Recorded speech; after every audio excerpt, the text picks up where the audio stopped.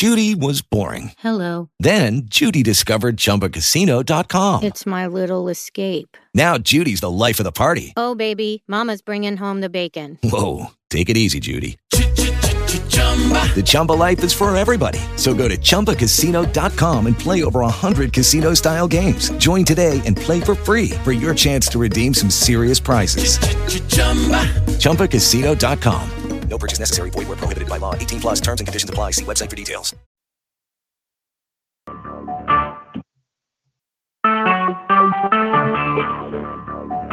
Talk shoes. Recorded live.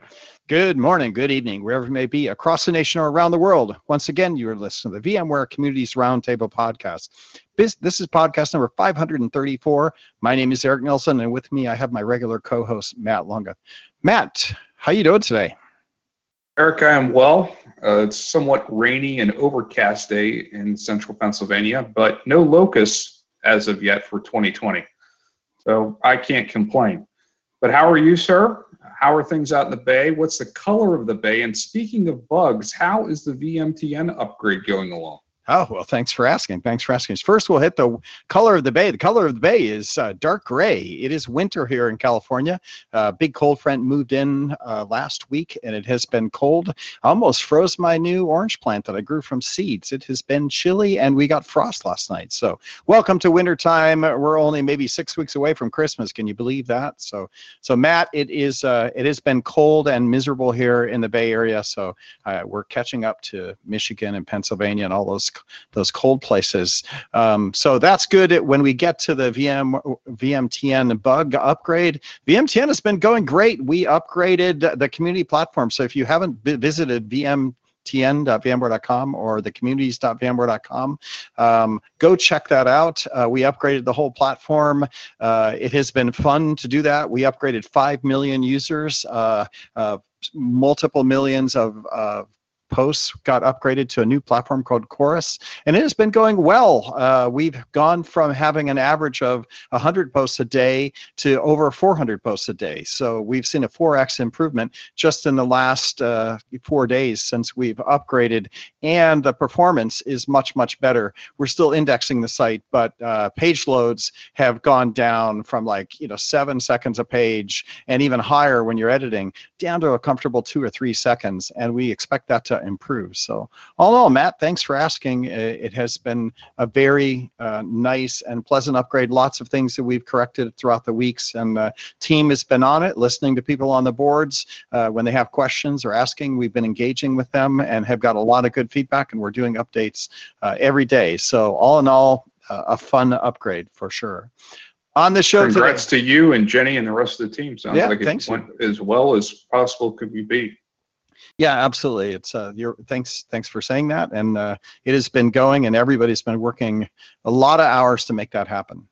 On the show today, it is networking week. Everybody knows that we're doing a big networking launch next week, November 16th, 2020. So if you haven't registered for that yet, you should absolutely go do that. It's all about networking and how VMware is going to reinvent networking with software-defined networking. And if you haven't heard, Project Monterey, putting ESX on a network controller. So, man, networking is moving. Security is all about security and, multi-cloud networking and the endpoints. So there's going to be a really cool presentations for this launch. I think it's an international launch, so it's going US, Asia, and Europe, much like VMworld did. And I did get a sneak peek on the video, and I would say that it's going to be really worth your time watching. I think it's only an hour long, but go register for that, and you'll definitely want to get it because it does address Project Monterey, and putting ESX on a network controller is pretty cool. So go register for that. You can register at VMware.com. And on the show today, we're going to be talking about networking, and we have with us a guest, Mervyn Fernandez. Mervyn is worked at Cisco for many, many years, and so he's come on to give us kind of some historical perspective of how the industry is changing from hardware and Cisco switches into SDN. So we've got Mervyn Fernandez on the call. We'll get to him in a minute and let him do some introduction to himself. But before we do that, maybe we'll get to some news. So Matt, what's happening with VMUG? VMUG. So November 24th, the VMUG virtual user con for the UK will be, again, November 24th. I believe the keynote there will be by Joe Begley. So Joe is the VP and Chief Technology Officer for EMEA, and really looking forward to that event. Also, in other news, vExpert applications for the latter half of this year will open up on the 20th, 11/20. So for vExpert applications, so keep that date in mind. Very nice, very nice. So vExpert's opening up. Corey's been dealing with the VMTN upgrade, so he can't be with us on the show today, but I'm sure he'll be busy with vExpert applications as well. So I'm looking excited to that. So okay, let's spend a little bit of time talking about networking and introduce our guest, Mervyn Fernandez. Mervyn, why don't we always do this on our community show? Since we all are about community and learning new people and meeting new people, why don't you give us a little elevator pitch? Who are you, and give us the arc of your career. What have you worked on with regards to networking? Hello, everyone. It's Mervyn Fernandez, as Eric mentioned. I was with Cisco for the most part of my career, 22 plus years. And then I went into semi-retirement, but I essentially worked as a consultant on contract at different companies on different networking projects.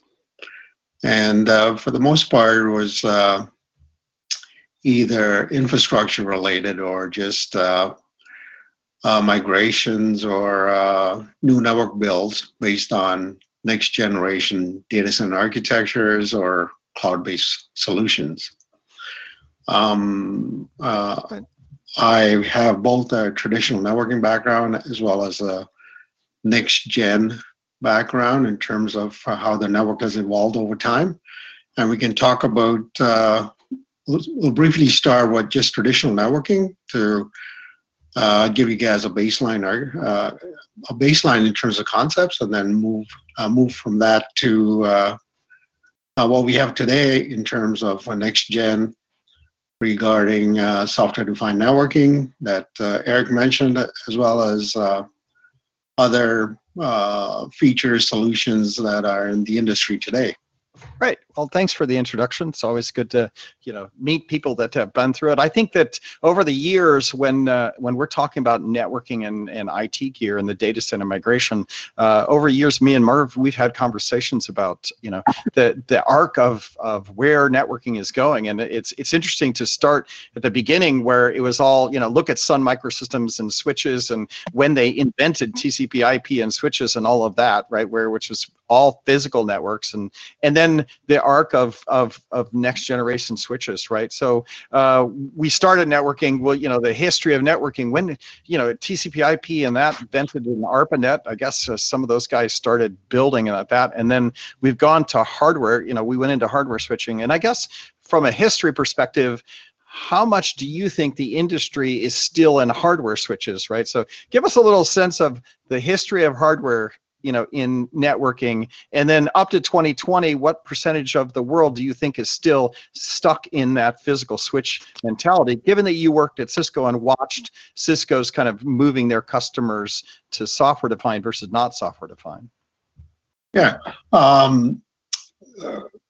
Traditional networking, as I called it, was based on physical switches, and this concept of the iOS or network operating system that ran on the switches. It was essentially the control plane and the data plane that was implemented on the one switch. And just from a physical hardware perspective, in terms of speeds and feeds, when we first started many years ago, fast Ethernet or 100 megabits per second was enough speed at that time. But what we've seen over the years is an evolution to gig E. And now what you see is 10 gig, it's actually 25 gig, and there's 40 and 100 gig switches. So the capability of these switches has increased tremendously. But the interesting part is the cost for providing these higher speeds is actually quite reasonable, hasn't changed that much. So from a physical hardware perspective, the switches actually perform more, but the architecture has changed in the sense that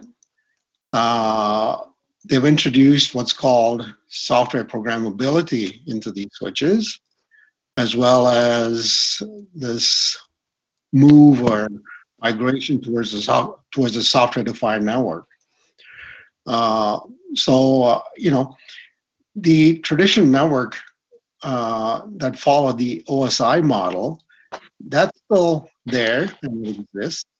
And there's still layer 1, for example, where you actually go from like 10, 25, 40, and 100 gig, and the cabling and infrastructure that you can put in place to provide the switching at layer 1.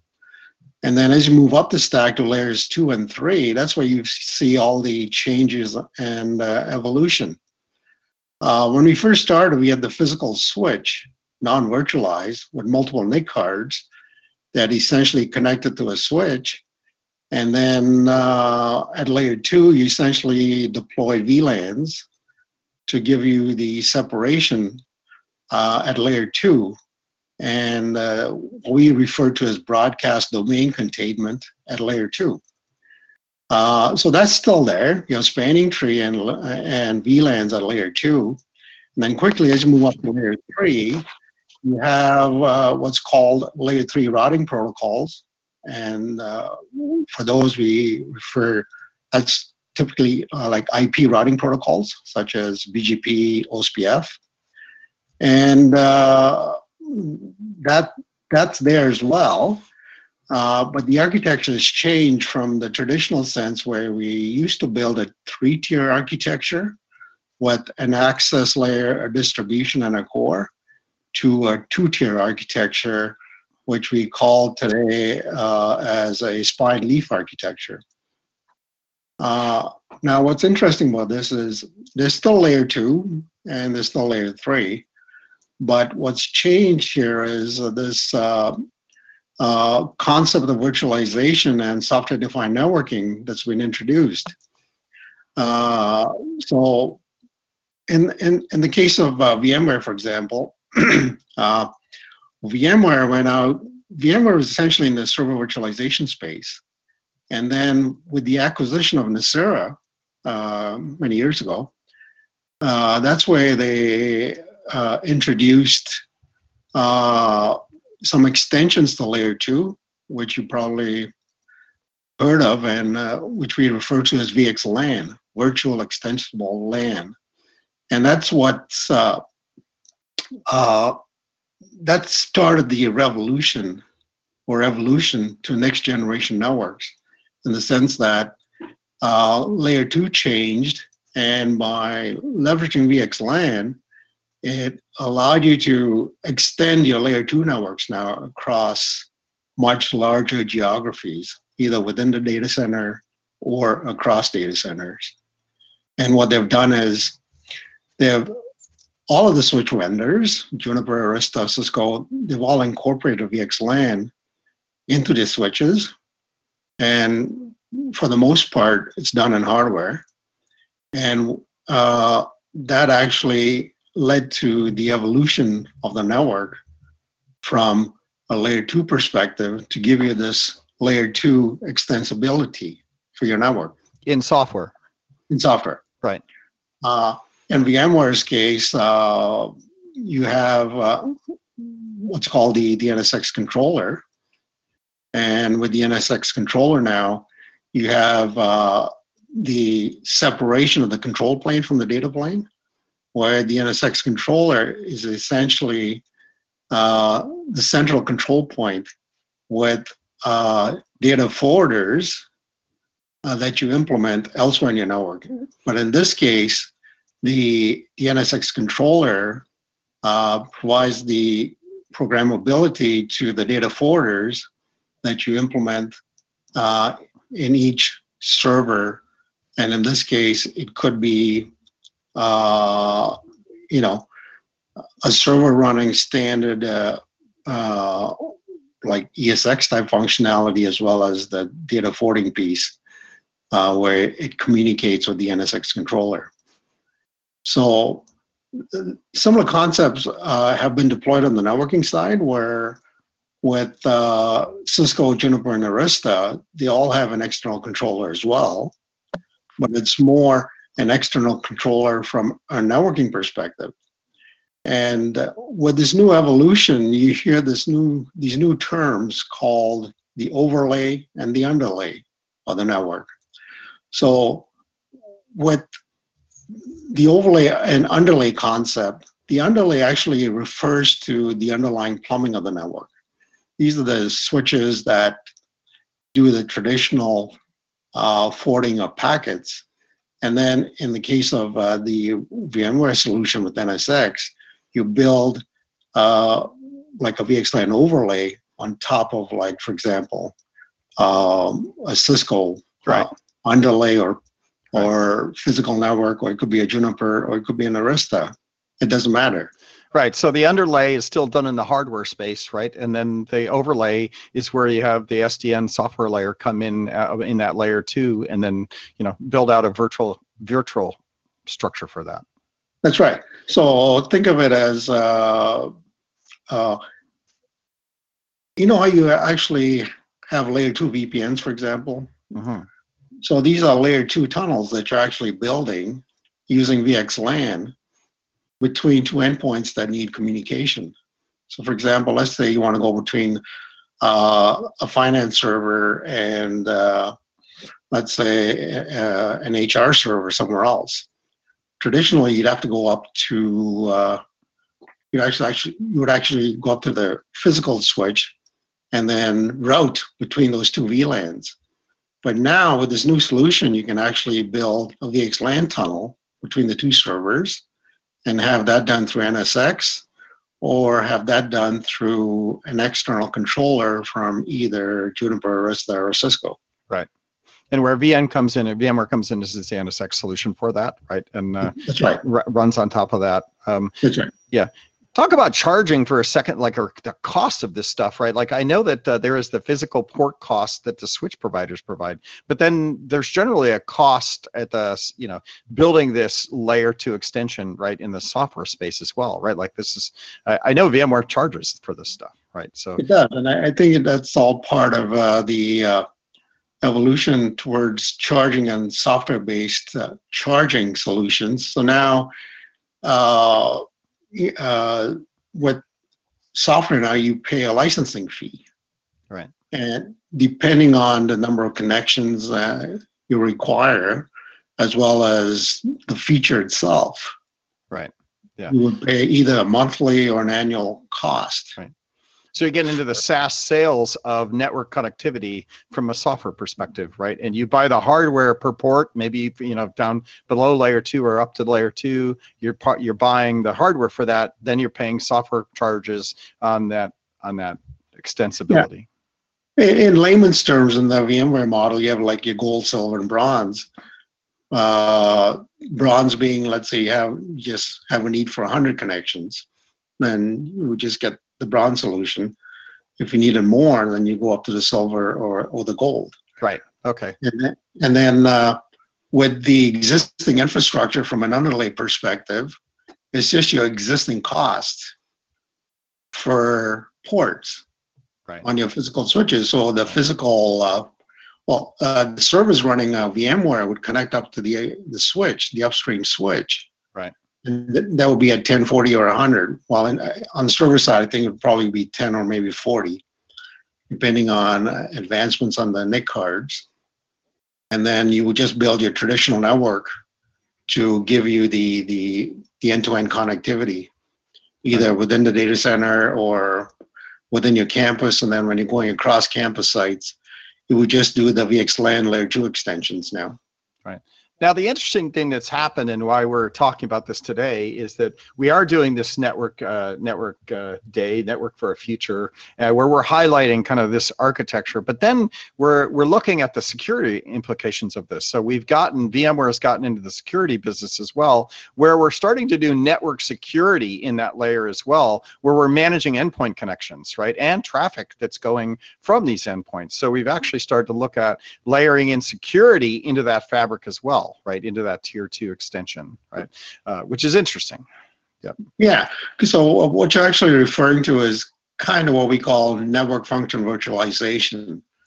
So in the case of VMware and other server vendors, you can implement security as a software feature, a function in the server. You can do routing, for example. It's called distributed virtual routing in the server as well.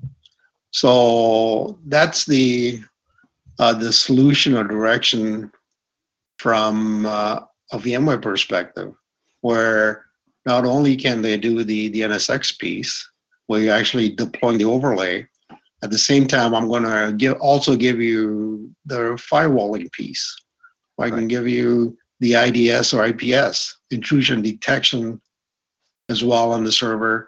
If you wanted IPsec, for example, they could probably deploy an IPsec tunnel to encrypt your data. Right.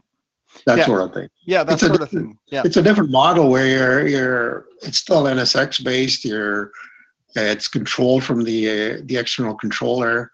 You build your endpoints between the servers, depending what the requirements are, whether it's just layer 2 extensions using VXLAN. If you want to add IPsec on top of that, you can certainly do that.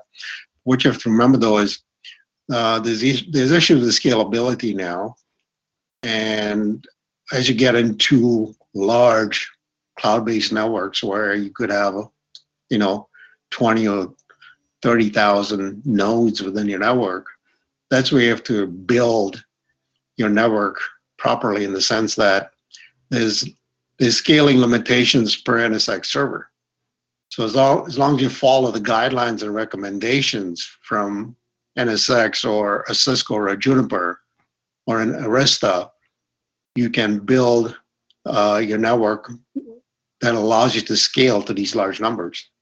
Right. Okay.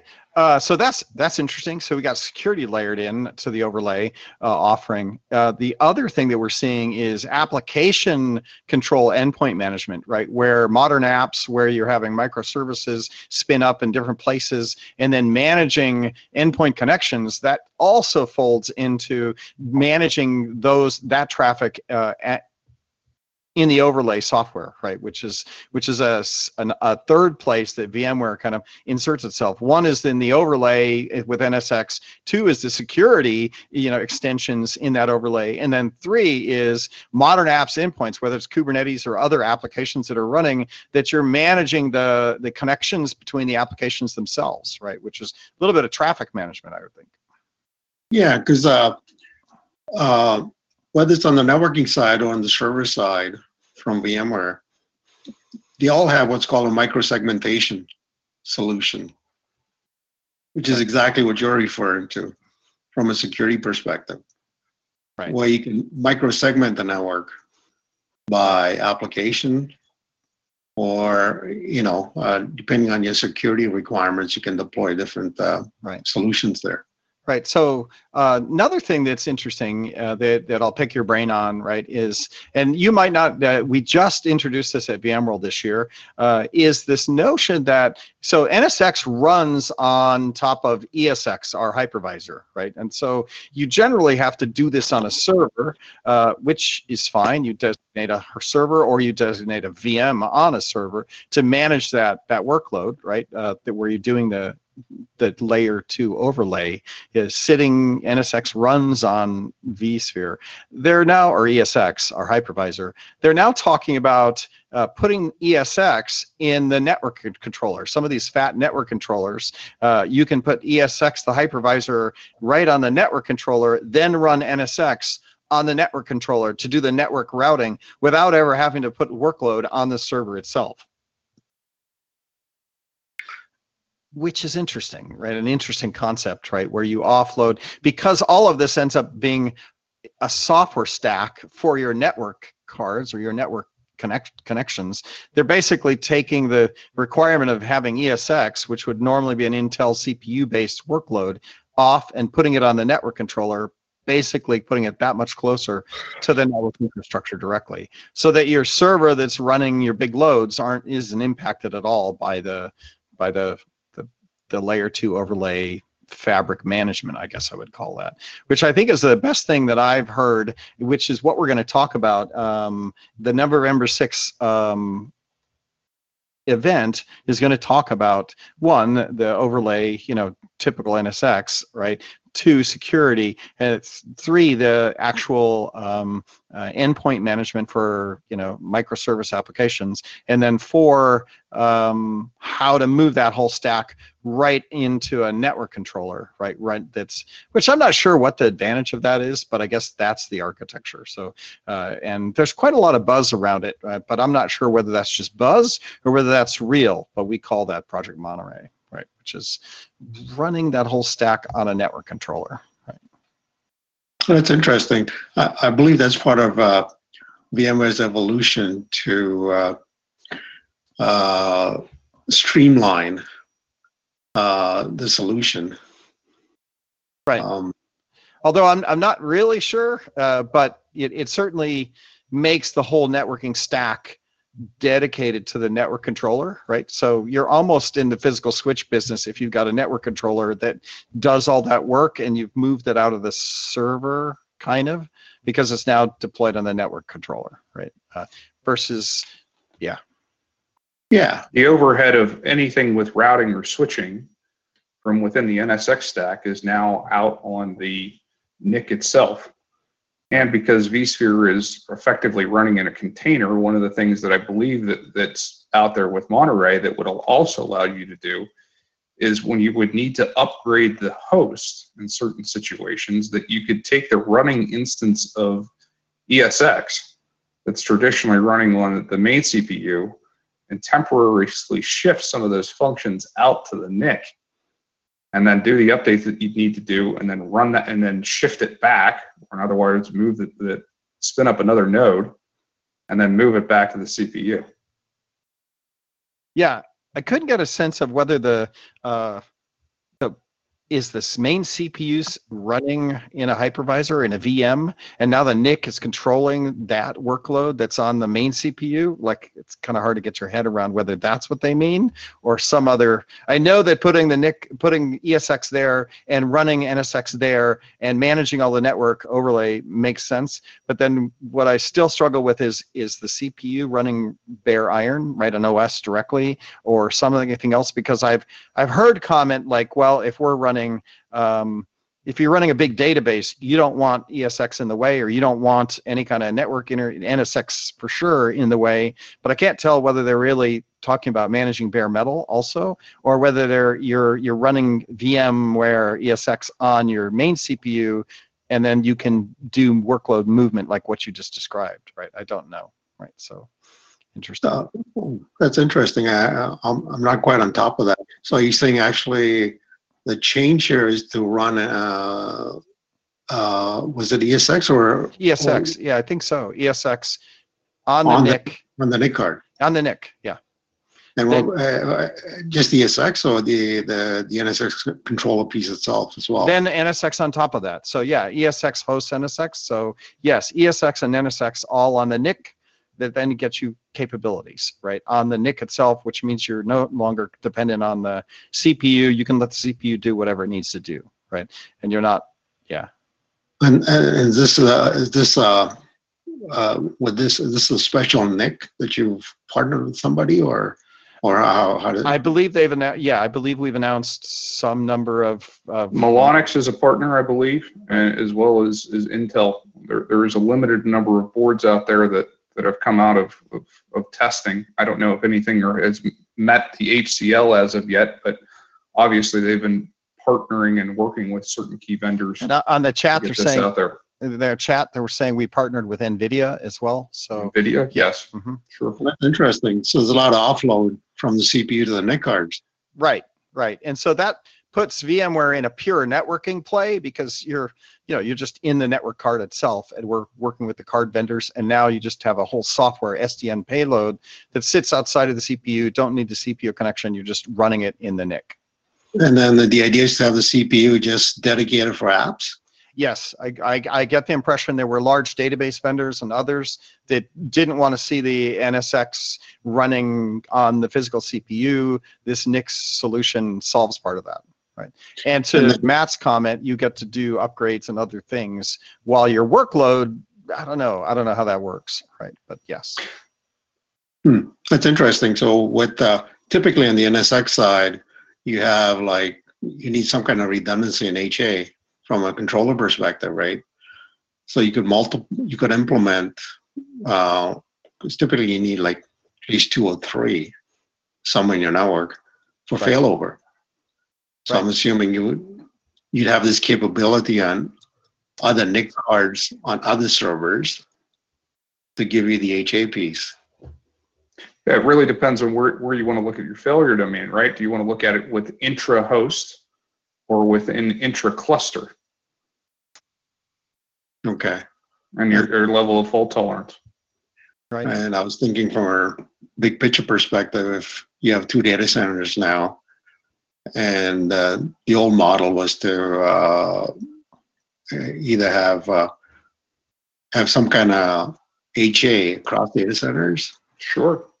And so now with the model changing to NSX on the NIC card, I'm assuming the same HA rules that you had before would apply here as well, with some kind of communication now using VXLAN between the NSX controllers and the 2 different data centers of campus networks, that sort of thing.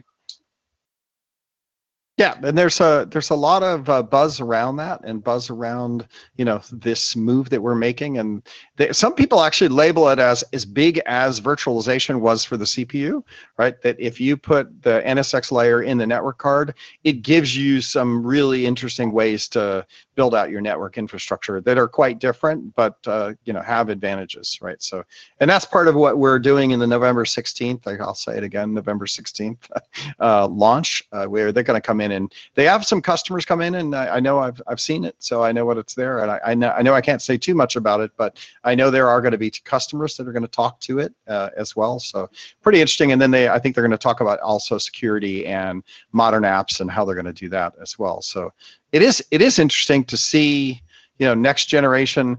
Question for you, Merv, coming back to Cisco, because they are still a big vendor. they're still a $40-50 billion vendor out there, and clearly they're going to still sell switches, right? Because you need the underlay, right, as you say. But I think they're going to also probably move into this space as well, right? Or if they already have their own SDN solutions. Yeah, Cisco solution is essentially the APIC, or Application Policy Infrastructure Controller. So there's a big difference between the Cisco solution and the VMware solution. With Cisco, they follow what's called the group policy model. So there's an underlying protocol difference between the Cisco implementation and the VMware implementation on the SDN side. So with Cisco, they actually use OpFlex and this concept of network policy. So from the Cisco controller, the APIC controller, you're actually pushing out a network policy to each switch in your network.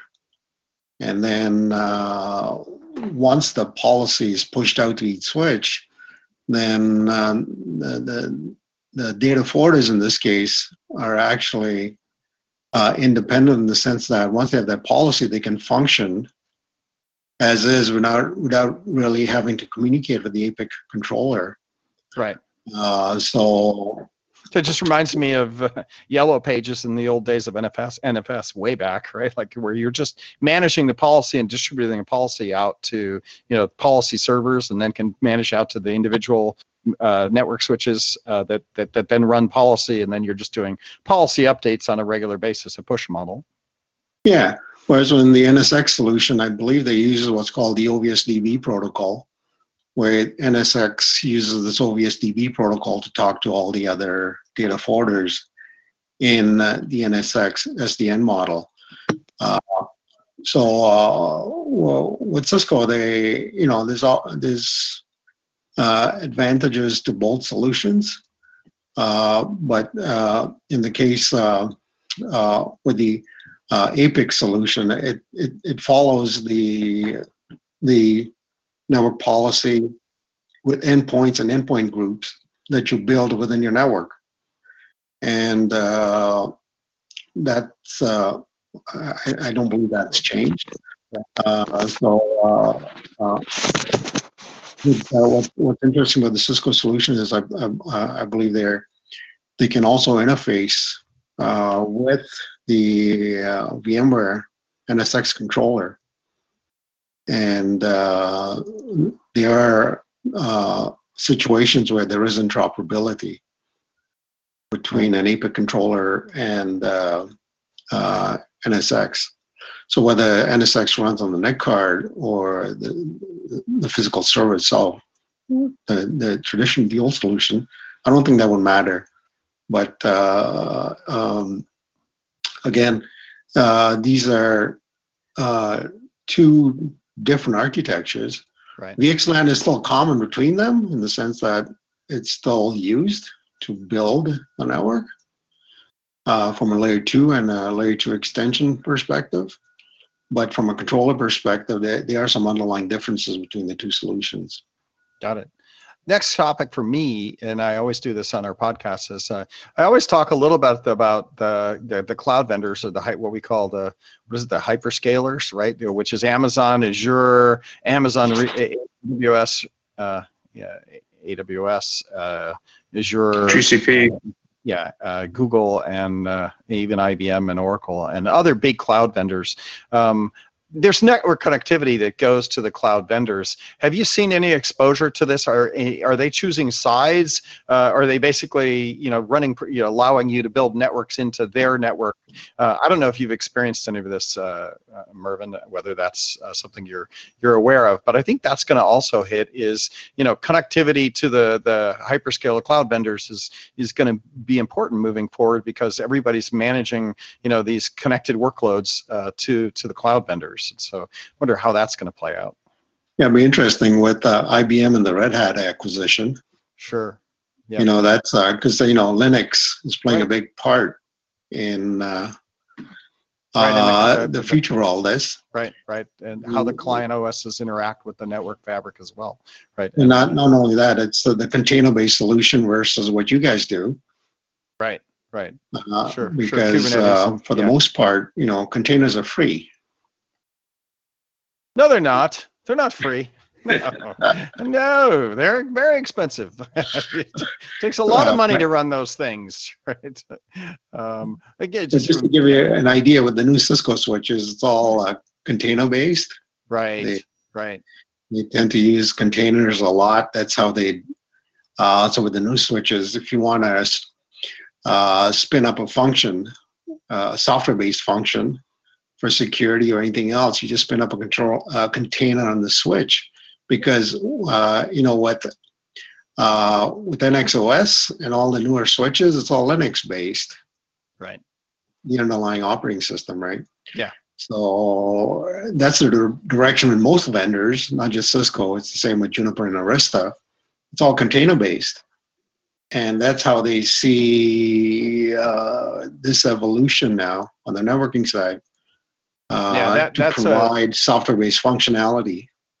Right to the container infrastructure, right? And the container infrastructure just makes network, need requests, and you provision right, and you do that at the container layer. Yeah. Yes, that's what they call programmability of the network. Right. So you talked about how this has all changed and how we're going to pay for all this. So with all the major networking vendors, they're all moving towards a software-based model and software-based licensing, in the sense that if you want a feature now, you spin up a container and then you pay for it. Right. Yeah. So the traditional, in the old days when Cisco used to sell software, you bought it by the switch, right? Yeah, it was bundled in with the switch. It was bundled into the switch, but you paid a fee for like Ports. other additional features like SNA or AppleTalk or stuff like that. Right. But now the model has changed, and then because they're going towards the software-based selling model and programmability of the network. That's where you're seeing the way they sell things different. Yeah. Are they selling also based on traffic amounts, right, or volume? Like, or is it still just feature based and capacity of the service, but maybe not, gigabits across a pipe? No, not gigabits. It's more licensing. So, for example, with the security licenses, like IPsec, for example, you pay for either 100 tunnels or 200, that sort of thing. Right. So it's still functionality based. It's not traffic based yet. No. God. No. Yeah.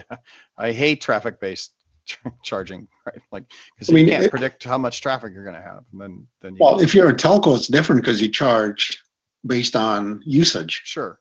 Yeah. Traffic shape your connection depending on how much you need. So that's different. Right. Mervyn, to that end, I mean, I think of where we progressed to, like in a small to medium-sized business where if you were on the smaller end, you bought some 2950s and you put them out at the edge. And if you were getting really big, you put a 4000 or a 3000 series core switch in and tied it all back and maybe stacked them. Or if you had a core switch that, if you could afford it, you had two of those. But we hear a lot about 5G. And we hear about a lot of how this is now going to, bring true wireline speeds out to the edge. So do you think it's conceivable within, a 5 to 7 year time frame where again, that small to medium sized business that we're not even worried about switching and routing at the edge, where it's all just going to be a true telco defined software layer where the connectivity is built into the device. And if you need to have a device talk to something else on the LAN, that's going to be a price point. And if you want microsegmentation, that'll be a price point. And then if you want security, and it'll just add on to these telco services because everything will eventually be coming out as a DAS service. I mean, where do you see, how does this progress, or where do you see this for the average small to medium business of what's the need for the local LAN anymore and local LAN services where it could be now delivered as a monthly or annualized service charge from the telco? I think in both in North America, both in the US and Canada, and I believe in Europe as well, the telcos they've all evolved their network.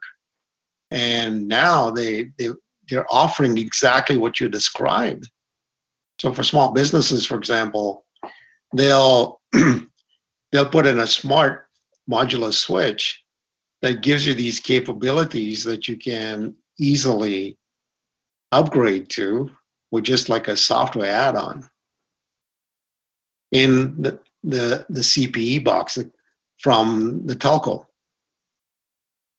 So from a small business perspective, all you would need is traditionally you would have your switching infrastructure, one or two 2900s, what have you, in the local site connected up to just a pipe, a dumb CPE. Whereas now the telcos have changed that in the sense that they may offer more than that. So they'll give you, you would just need to go to the telco so you essentially tell them I need X number of ports with this and this feature, and they can deliver that to you. This way, you have no requirement for a network admin or any kind of support infrastructure down at the small business end. It's all handled through the telco. Is it reasonable to assume that wireline connectivity or Ethernet connectivity at the edge will be going away, or it will be a true, point-to-point connection from the device to the telco? Yes, because what a lot of the telcos, the way they built the network was using BGP, because that was the protocol that allowed you to scale effectively across, like, North America or within multiple countries, that sort of thing. But now what they've done is, with all the telcos, they have layer 2 capability within BGP with EVPN. So for them to, but for the telcos, it was a big task to upgrade the entire network, because it's the slow process that they have to do. So typically you upgrade the edge, then you gradually move to the distribution and the core. Well, once all of that's done, you could essentially spin up a VXLAN, a layer 2 pipe, Sure. between any two sites. Mm-hmm. And that's all done through a point-and-click GUI that allows you to do that. And this is all done through BGP and the EVPN, Ethernet VPN. So in a telco provider, it's just another service that they could charge for, right? Exactly. So that's the evolution on the telco side. Here in Canada, I think they're almost ready to offer that service. They've had trials, and because it was a big process, because on the switching side, when you're dealing with telcos, their service provider switches quite different from the Nexus 9000s. So these are the CRSs, and sure, it's a whole other level of redundancy and reliability, and exactly those 5 nines really into focus. Exactly, and it's not a small upgrade to move towards a version of BGP that supported EVPN. So it's a gradual process. So I think eventually all telcos will be able to support layer 2 over BGP and provide that service, and giving all customers much more flexibility in terms of whether they just need pure internet connections or just point-to-point layer 2 extensions, that sort of thing. So in the case of VMware with this NSX type deployment, you could theoretically deliver that through a telco providing the layer 2 extensions now, right?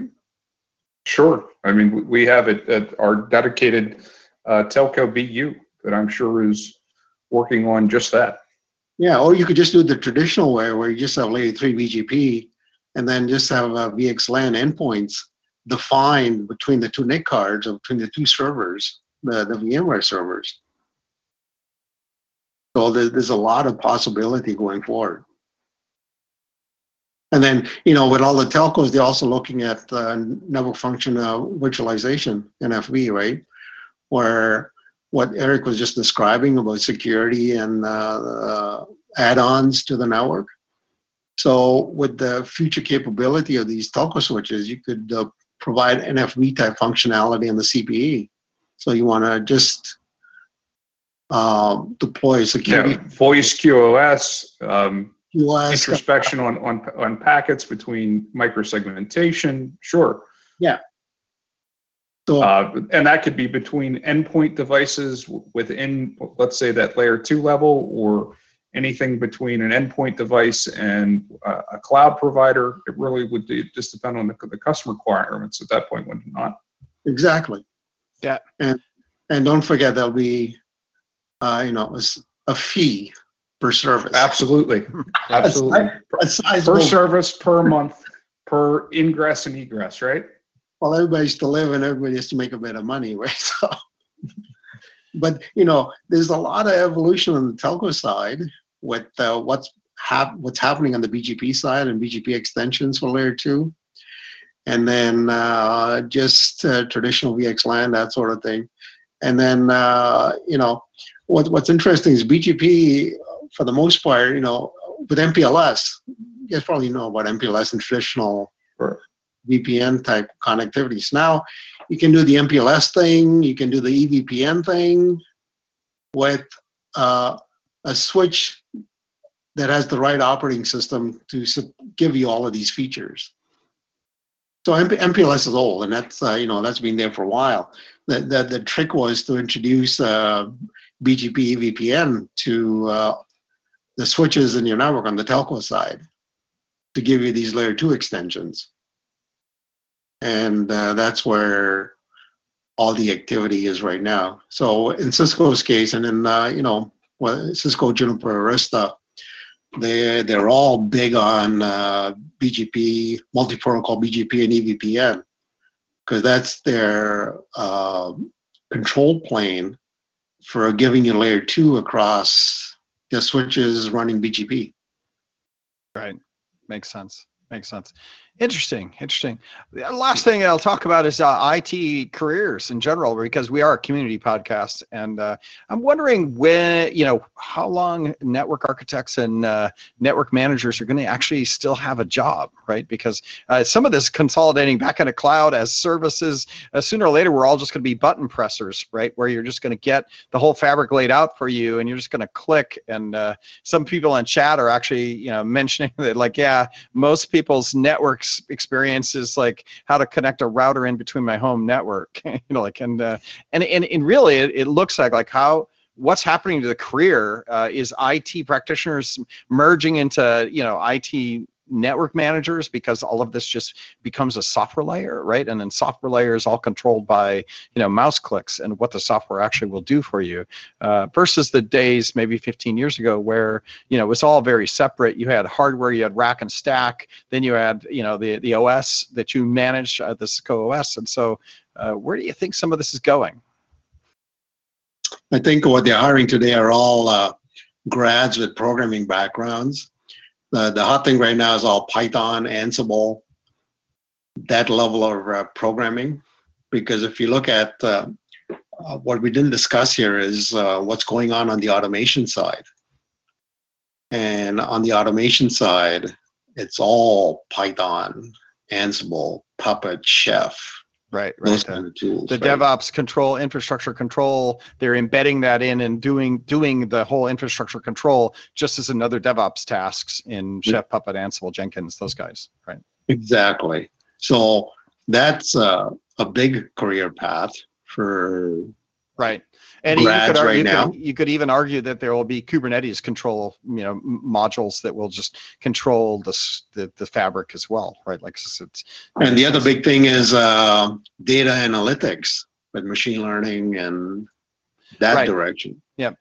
We had some data analytics, machine learning guys in from VMware, because now that's growing. NVIDIA's doing, so if you look at NVIDIA's doing networking, NVIDIA bought ARM, right? CPUs, NVIDIA, has a GPUs, and so where they're doing machine learning, so they're actually in an interesting place as well, where this is all coming together. So data analytics, modeling, learning, all of that coming together, because networks are driving data. It's all software. It's an interesting time, right? And careers will change, based on automation. And you're right. That's an interesting perspective where, automation will become the key of managing your networks, because there's such a big scale to where what you're really doing is worrying about automation and letting the cloud providers and the software stack providers provide you with feature sets with APIs that you can control using automation.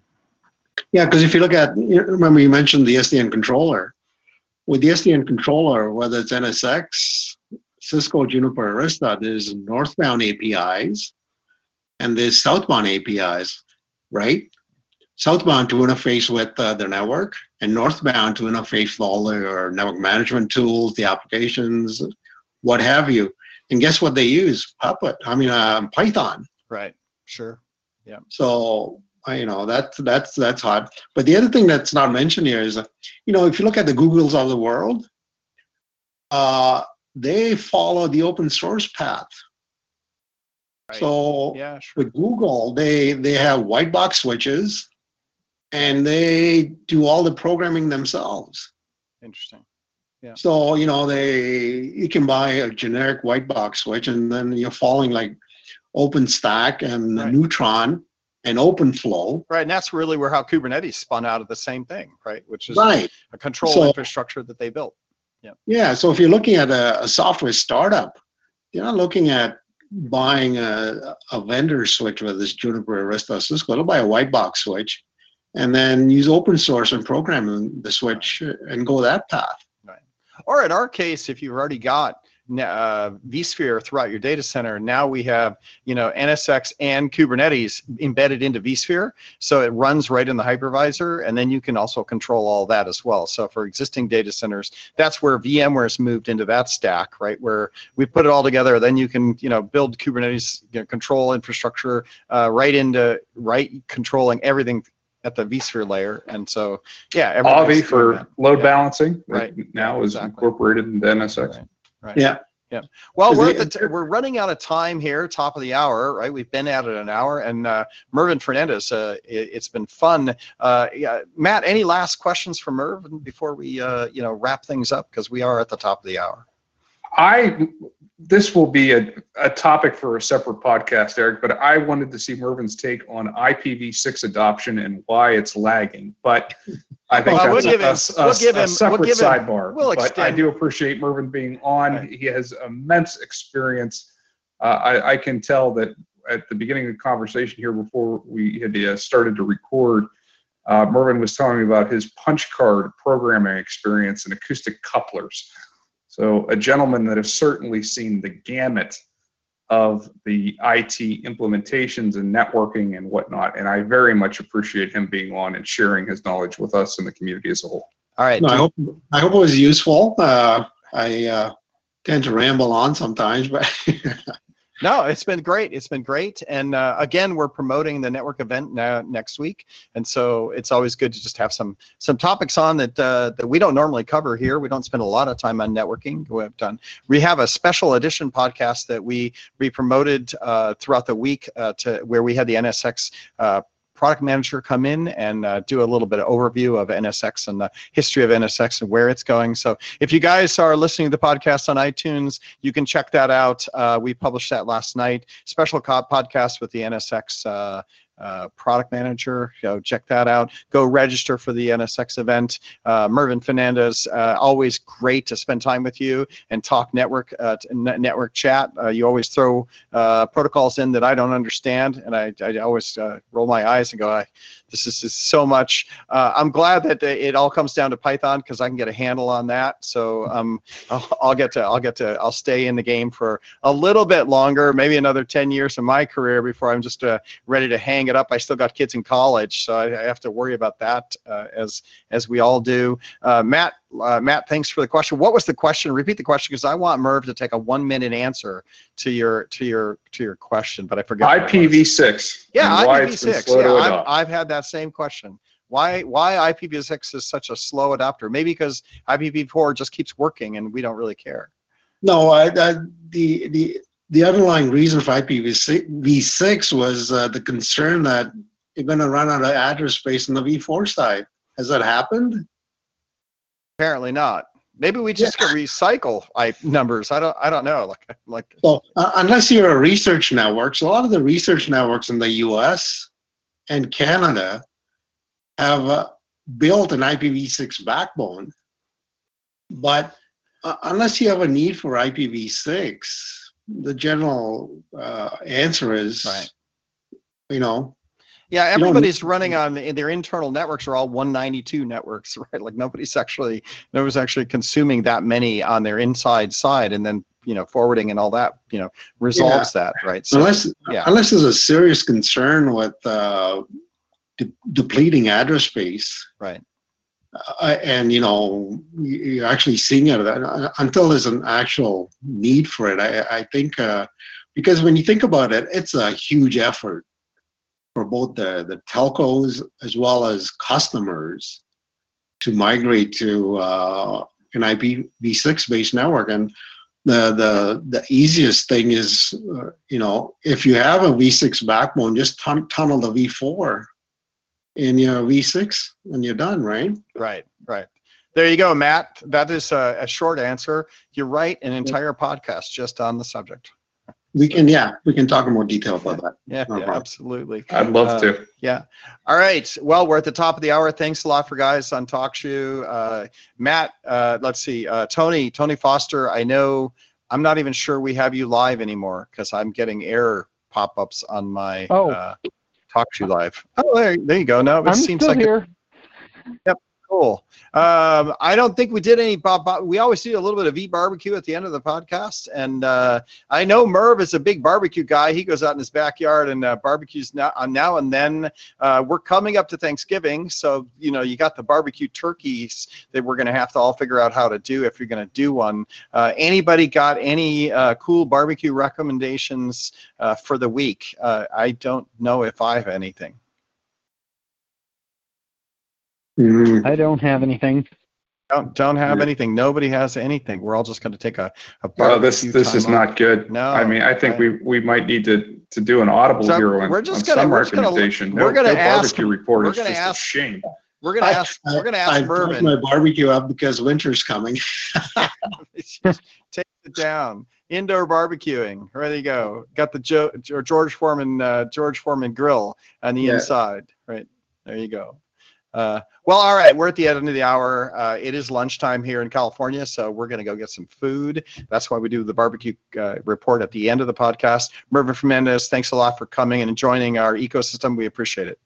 Well, no, thank you very much. And everybody, keep well and stay safe. Yes, everyone do that. We will be back next week where you're going to be covering Amazon's RDS, AWS RDS. So VMware resells the RDS database product that hosts on Amazon. We got the product managers to come in and talk about it because Amazon reInvent is coming up. We're going to actually have VMware code sessions in our virtual booths at Amazon reInvent that kicks off early December. I'm going to do some Raspberry Pi sessions, going to recruit William Lamb to come in and do one on ESX on Raspberry Pi 4 and ARM. So ESX on ARM on Raspberry Pi 4. So pay attention to that. Next week, Amazon RDS.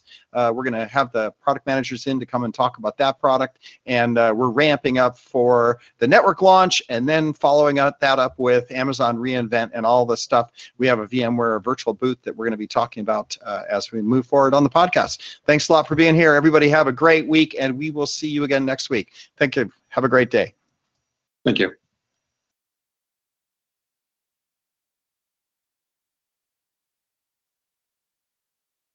The recording has stopped. There you go. Recording has stopped.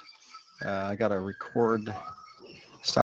With Lucky Land Slots, you can get lucky just about anywhere. Dearly beloved, we are gathered here today to... Has anyone seen the bride and groom?